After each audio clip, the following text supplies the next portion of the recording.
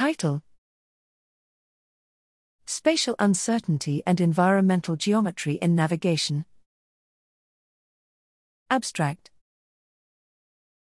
Variations in the geometry of the environment, such as the shape and size of an enclosure, have profound effects on navigational behavior and its neural underpinning.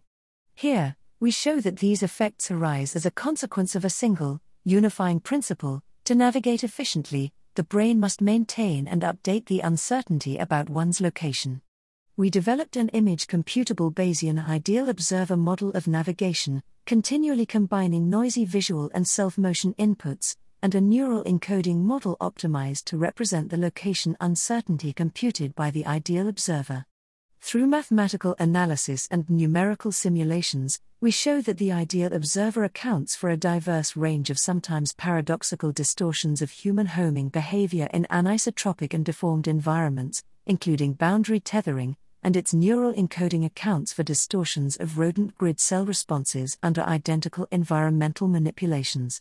Our results demonstrate that spatial uncertainty plays a key role in navigation.